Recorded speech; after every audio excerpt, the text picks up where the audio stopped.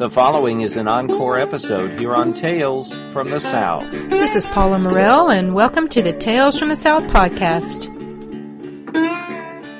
From UALR Public Radio and William F. Lehman Public Library, this is Tales from the South, recorded in front of a live audience each week at Starving Artist Cafe in the Argenta Arts District of North Little Rock, Arkansas.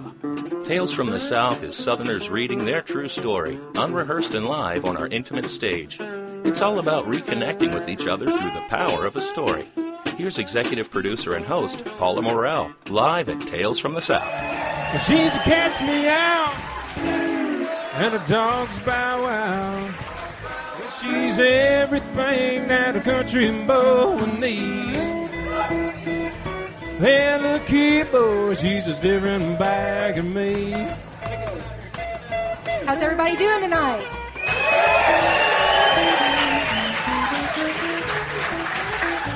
Welcome to Starving Artist Cafe in the Argenta Arts District of North Little Rock, Arkansas, and to another edition of Tales from the South, presented by William F. Lehman Public Library right here in North Little Rock, Arkansas.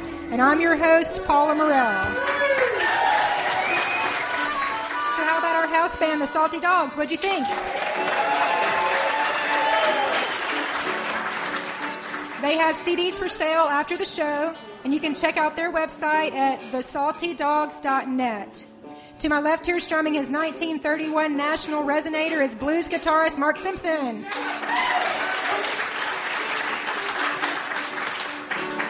Mark wrote our theme music and plays for us live each week. And our incredible set back here, made of genuine screen doors from the Delta, with mixed media portraiture by esteemed Arkansas artist B.L. Cox from her Images of the American South collection. A portion of the proceeds from the sale of these works goes to Tales from the South. More can be seen at her website at greatfineart.com. All right, are y'all ready for some Southern-style storytelling?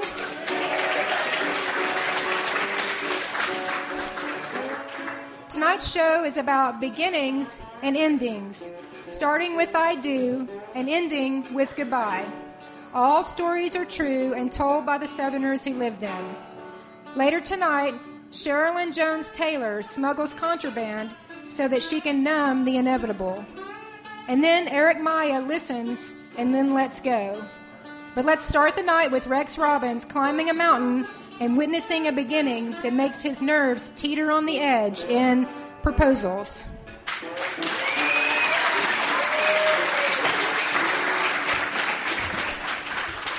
And so we wait. I really want to know how this turns out, but Mary, my 24-year-old daughter, wants to move on. In just a few minutes, a young man's life will be laid open and hung out over a bluff. Mary seems bored. The thought crosses my mind, women really don't get it. It's Saturday morning, and we are climbing the east side of Pinnacle Mountain in central Arkansas, the hard side, the one with the boulder field stacked upward at a knee-wrenching slope. Only a few people are on the trail. Just before topping out on the south peak, we approached 3 young men sitting leisurely on rocks with a humongous video camera pointed in the general direction of the north peak, which is about 100 yards away. Now, this is a mystery. They have lugged this big, expensive camera up the mountain, but seem to have no interest in the panoramic views from the highest point. The only thing unusual about the north peak, as far as I can tell, is a small splash of yellow, too far away to identify. Puzzled, I look back at the guys. There's about to be a proposal, one of them tells me. Let's see, proposal, business, money. I'm still confused. A marriage proposal, he clarifies with a tone probably reserved for those diagnosed with encroaching senility. Oh, that's cool. So are those flowers over there? I point to the yellow splotch on the distant peak. He confirms that they are. Does she know? I ask. We don't think so. So it all fits now. The hopeful groom-to-be has chosen a mountaintop to pop the question. With fresh air and open sky, in front of God, 3 buddies, and a few intrigued hill climbers. The proceedings will be filmed from a discreet distance using a camera with a powerful zoom lens. Flowers mark the spot. The guy must be a bit of a romantic, perhaps not unlike myself. I proposed to my wife, not far from here, in a park overlooking Lake Maumelle on a starry night. Climbing the last few steps to the top of the South Peak, I suggest to Mary we stay and watch. We select a hard rock seat with a view of the North Peak, perched just above the film crew. I recite for Mary a story she's heard before, the story of proposing to her mother.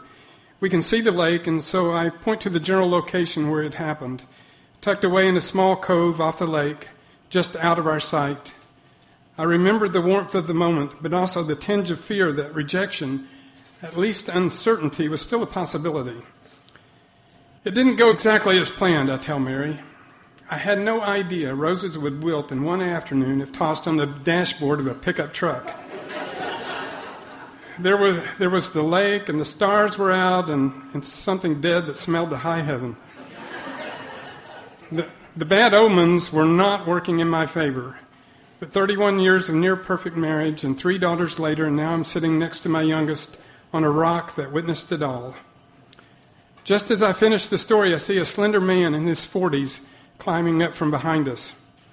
I can overhear most of his conversation with the film crew.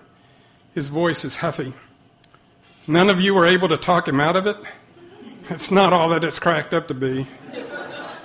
He climbs on up to the point where Mary and I are sitting. I can't resist poking at him a bit. So you wouldn't get married again? I ask. He is surprised by the question, but quickly recovers. Well, this is the last time. I'm guessing he's been to the well and drank the water more than once or twice before. A few people come and go, but nothing is happening on the North Peak. It begins to get cold, and Mary is ready to head down. I resist for a few more minutes, but finally concede. Our plan was to hike down the west face, the easier side, and then circle back around the base trail to our car. As we descend, we should pass the young couple on their climb up. I remind myself not to smile stupidly or issue any words of premature congratulations. Sure enough, just as we reach the saddle that separates the north and south peaks, a young couple cross the trail in front of us and begin making their way out to the North Peak. Mary turns and smiles, but is ready to continue down. Not me. Even now, there's a possibility of this ending badly. It is not the most radical proposal in the world, but it is being witnessed and filmed. I think of those videos my son-in-law talked about seeing on YouTube, documenting ways not to propose marriage. Don't put the ring in a food item, was the advice in one of the clips. Turns out gold shows up pretty well on an emergency room X-ray. Another clip was a broadcast of a professional basketball game. The girl has been lured to center court. The guy shows up, drops to a knee, and presents a ring. The girl considers the question for a moment, whispers something to the guy, and then runs off the court, alone. The TV announcer is not sympathetic. He'll get over it in 10 to 12 years. I have already given instructions to my daughters in case something like that happens to them in public. Have a heart. Act surprised, smile sweetly, and tell the guy, without moving your lips, yes, we'll talk later. Here on Pinnacle Mountain, things could go badly. What if the young man is rejected? I tried to remember my scout training in high mountain rescue techniques. Truth is, I never made it out of Cub Scouts. The dude is SOL. For their part, the two seem calm and oblivious to our presence and the impending disaster I've created in my mind.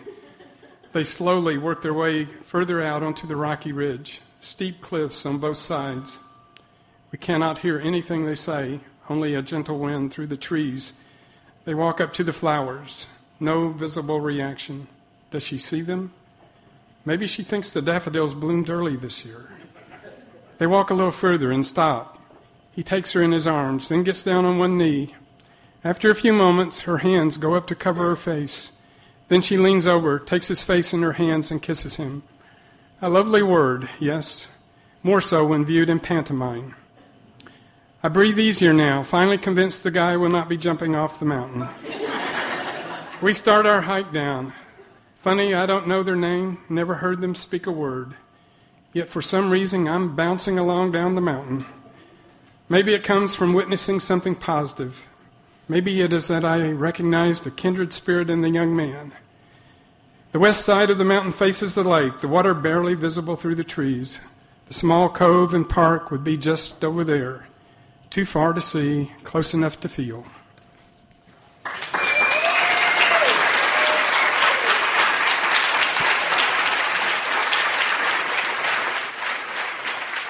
Rex Robbins and his wife Sandy live in North Little Rock.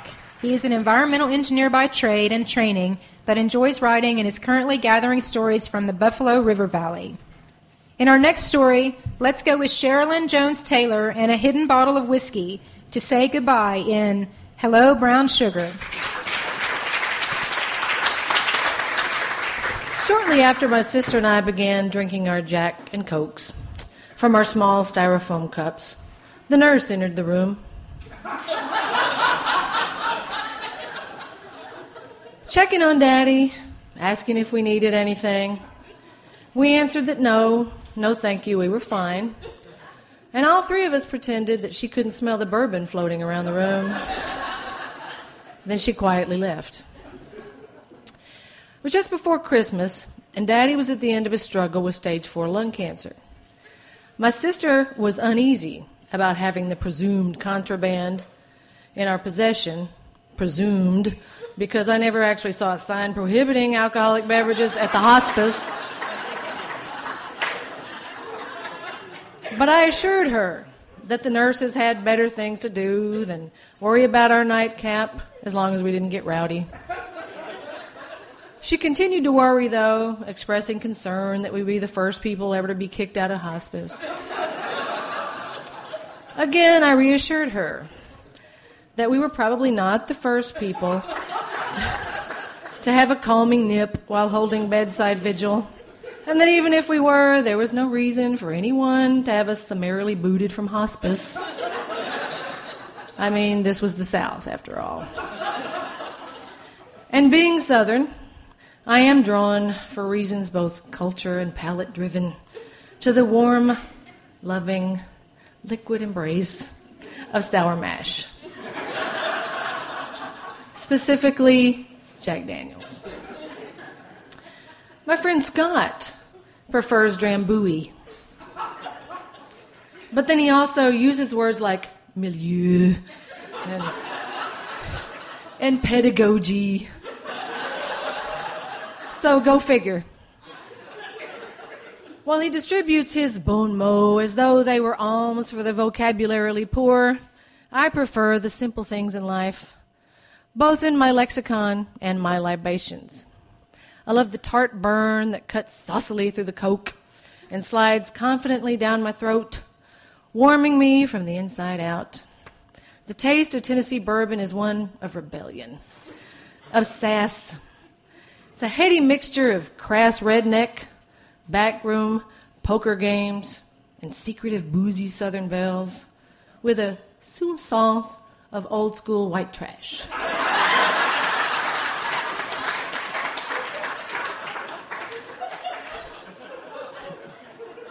My daddy, like Jack Daniels, was full of both rebellion and sass.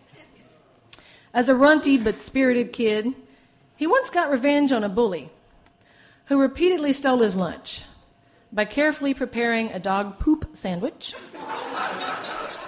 then frosting the edges with peanut butter.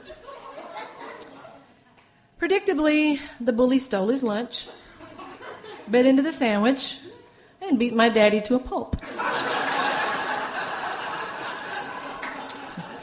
He did not, however, take Daddy's lunch again. True to form, Daddy was an oddball, even in that last week. Imagine my horror when his nurse, a smiling, middle-aged black woman, was greeted with, "Hello, brown sugar," when she walked in the door. Mortified, I quickly told her that I was sorry, my face starting to heat up. I left the room in shame. 20 minutes later, when I returned, the nurse was giggling like a schoolgirl, telling me, "I wish he was my daddy." I think I mumbled something to the effect that she could have him. During that last week, he also invented a game he called Eat My Shorts. the rules of which I won't go into, but it did entail flinging crumbs from his sweatpants, and, well, never mind. Daddy was a content Southerner. He even had a ball cap that said, "American by birth, Southern by the grace of God." He was the kind of man who would hit you in the eye with a snowball and then tell you Democrats don't cry.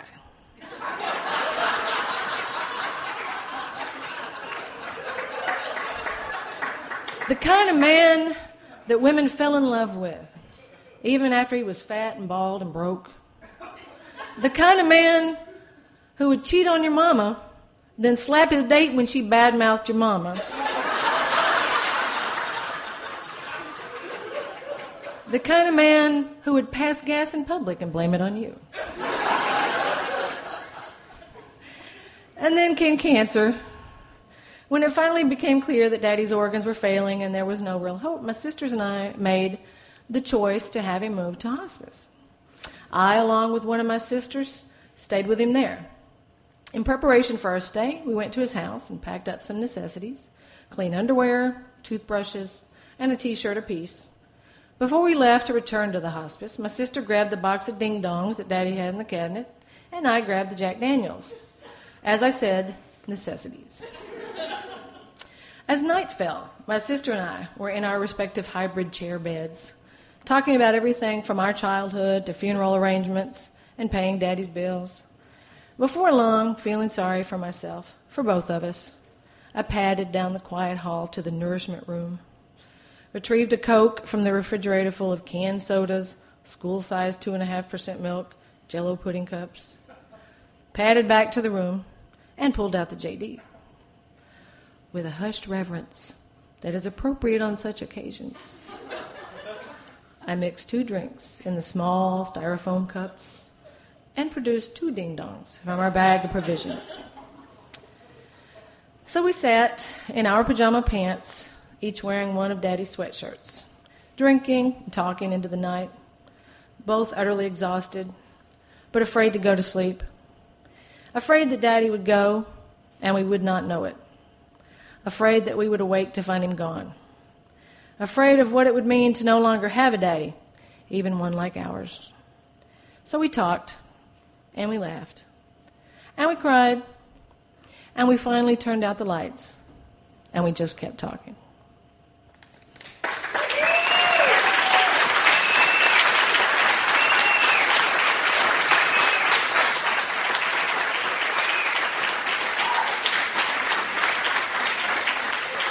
Sherilyn Jones Taylor is a middle-aged Southern woman working to convince herself that the serenity she hears comes with age is much more satisfying than the firmness that comes with youth. Thus far, she remains unconvinced. In our final story of the night, Eric Maya learns through his sister's story of a death that her life has just begun in Delta Dead. It was a hot summer day, and my sister sat across from me on the patio of our childhood Brazilian home. I could hear the clanging of the dishes through the open window as my mother cleaned the kitchen after breakfast. "Okay, then, I know you have something to tell me," I said as I took a sip of my coffee and leaned back in my chair. "I can tell by the way you went to bed early last night and have been avoiding me this morning. The cat got your tongue?" I put my elbows on the glass-top table and leaned forward. Now I had her all to myself. "I never could keep a story from you, even as kids," she said, as she finally looked at me in the eye. Our family is known for telling stories, and she and I were always trying to top each other's tales. But there was something different this time, as if she was haunted by even the thought of this one. I brushed it off as nerves and winked at her. "Go on, then. Let's hear what you've got." My sister leaned back in her chair, took a deep breath, and began. She had just finished the last appointment at the clinic when the boy came running to the door. "They are asking the doctor to go to the funeral." My sister was the only doctor in a 40-mile radius in the small town of Jaguaruana on the Jaguaribe Delta on northern Brazil. In those days, she saw her share of undernourished children turning into obese teens and eventually pregnant ones. She followed their gestations and delivered their babies. She saw women presenting with breast tumors the size of a baseball and wondered why had it taken so long to find help. She saw boys turn from football to girls and then drop high school to work at the fields. Her clinical staff, a moody lady in her 50s who protected the doctor as a cat protects her litter of kittens, tried to shoo the boy away, indignant that a child had been sent to call for the doctor. My sister was leaving her office and heard the boy pleading his case. "What's going on?" she asked. "They told me to call you, miss. They said you have to come." "What happened?" The boy opened his eyes, stared at my sister for a moment with his mouth open, and replied, "They said Mr. James, the dead man in the coffin, is alive." My sister had given plenty of diagnoses in her Delta practice, and she'd never seen in medical school goiter, pellagra, methanol poisoning, intoxication with all sorts of pesticides, and even a patient with Klinefelter syndrome. The methanol poisoning was particularly important in establishing her as a doctor, as her prompt diagnosis and treatment cured a man's blindness. Suddenly, she was no longer a nurse, but revered as the best doctor ever to work in the Delta. Now, would she have to examine a dead man? They said only you can say if he is dead, and they would not bury him without you saying so. "Please tell me what happened," Sister asked the boy. People came to the funeral. Then Mr. Walton said he saw Mr. James blink. They paid him no attention because he is old and blind in one eye. But then Mrs. Everett said she saw him move his mouth. Then everyone was afraid, and others said he did look different now. My sister knew better than to doubt the boy. He would not dare make something like this up. She told the boy to get in the car. The house where the funeral was being held was off a narrow dirt road off the main gravel road. A number of people stood outside. A few were inside, the funeral home van parked on the side.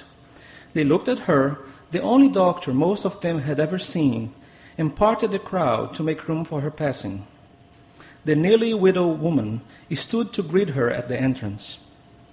In the center of the small room, the coffin lid was open from the chest up, so people could see the face surrounded by flowers.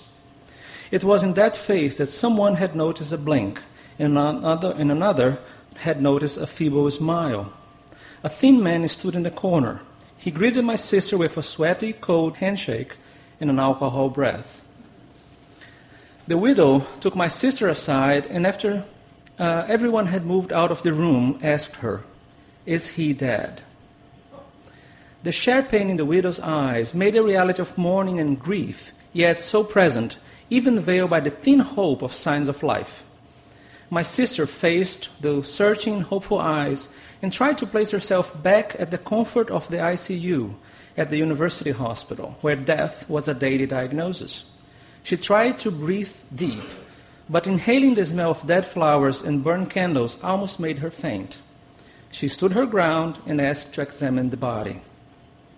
The woman looked at her with hope one more time and then looked at the man left in the room. He moved out of the somber corner and said, "Now, Miss James, let me get you a cup of tea to help you calm down." "I don't need no cup of tea, Mr. Jones. My dead husband just smiled to someone in his own funeral." Someone came and took the widow away from the room. It was now only my sister and this man. "I can help you, doctor. I'm Franklin Jones, the coroner and also the funeral director." The coffin seemed to float in stale air, elevated by 4 thin iron pedestals. As Mr. Jones removed the flowers from the neck and around the face, he said under his breath, "He is dead, Doc. I'm sure he is dead." My sister was recollecting her ICU thoughts when those words hit her. He was dead. He looked dead. He was possibly starting to smell dead. She just needed to confirm it. Now that the flowers are gone, he looked even smaller. He was pale. His eyes were closed, his mouth slightly open with the tip of large yellow teeth showing. She palpated the neck. The skin was cold, eerily cold, the temperature living human beings never have. She looked for a pulse, a beat, In the arterial rhythm, the heart transmits to the body, but the drums were not there. He had to be dead. Even with her ever-present stethoscope, she auscultated his neck and then moved her hand skillfully under the man's coat and pressed the chest piece over the man's skin. The silence in her ears felt strange, as if she had pressed her stethoscope not on a chest, but on a piece of wood or a cement wall. Nothing moved, no sound under the cold skin. He had to be dead. I told you he was dead.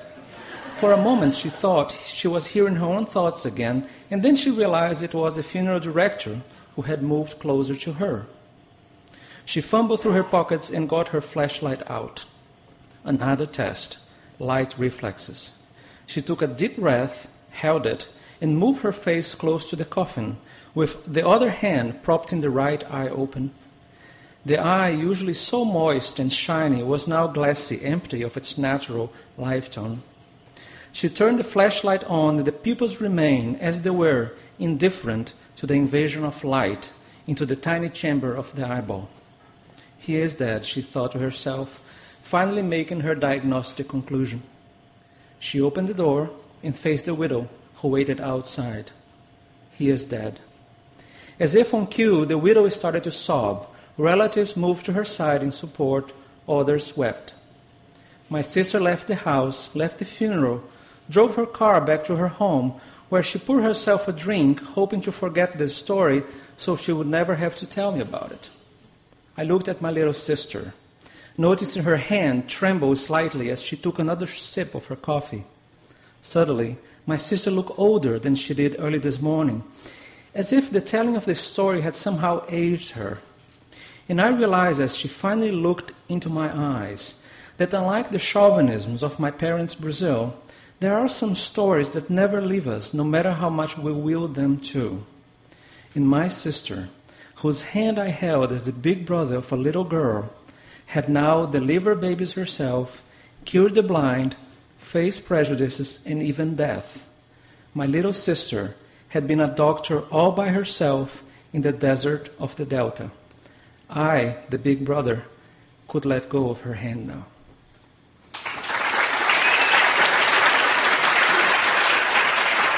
Eric Maia lives in Little Rock, Arkansas. He was born and raised in northeast Brazil and practices medicine in the southeast U.S. He is the father of 3 and husband of 1. So how about our storytellers and stories tonight? What'd you think?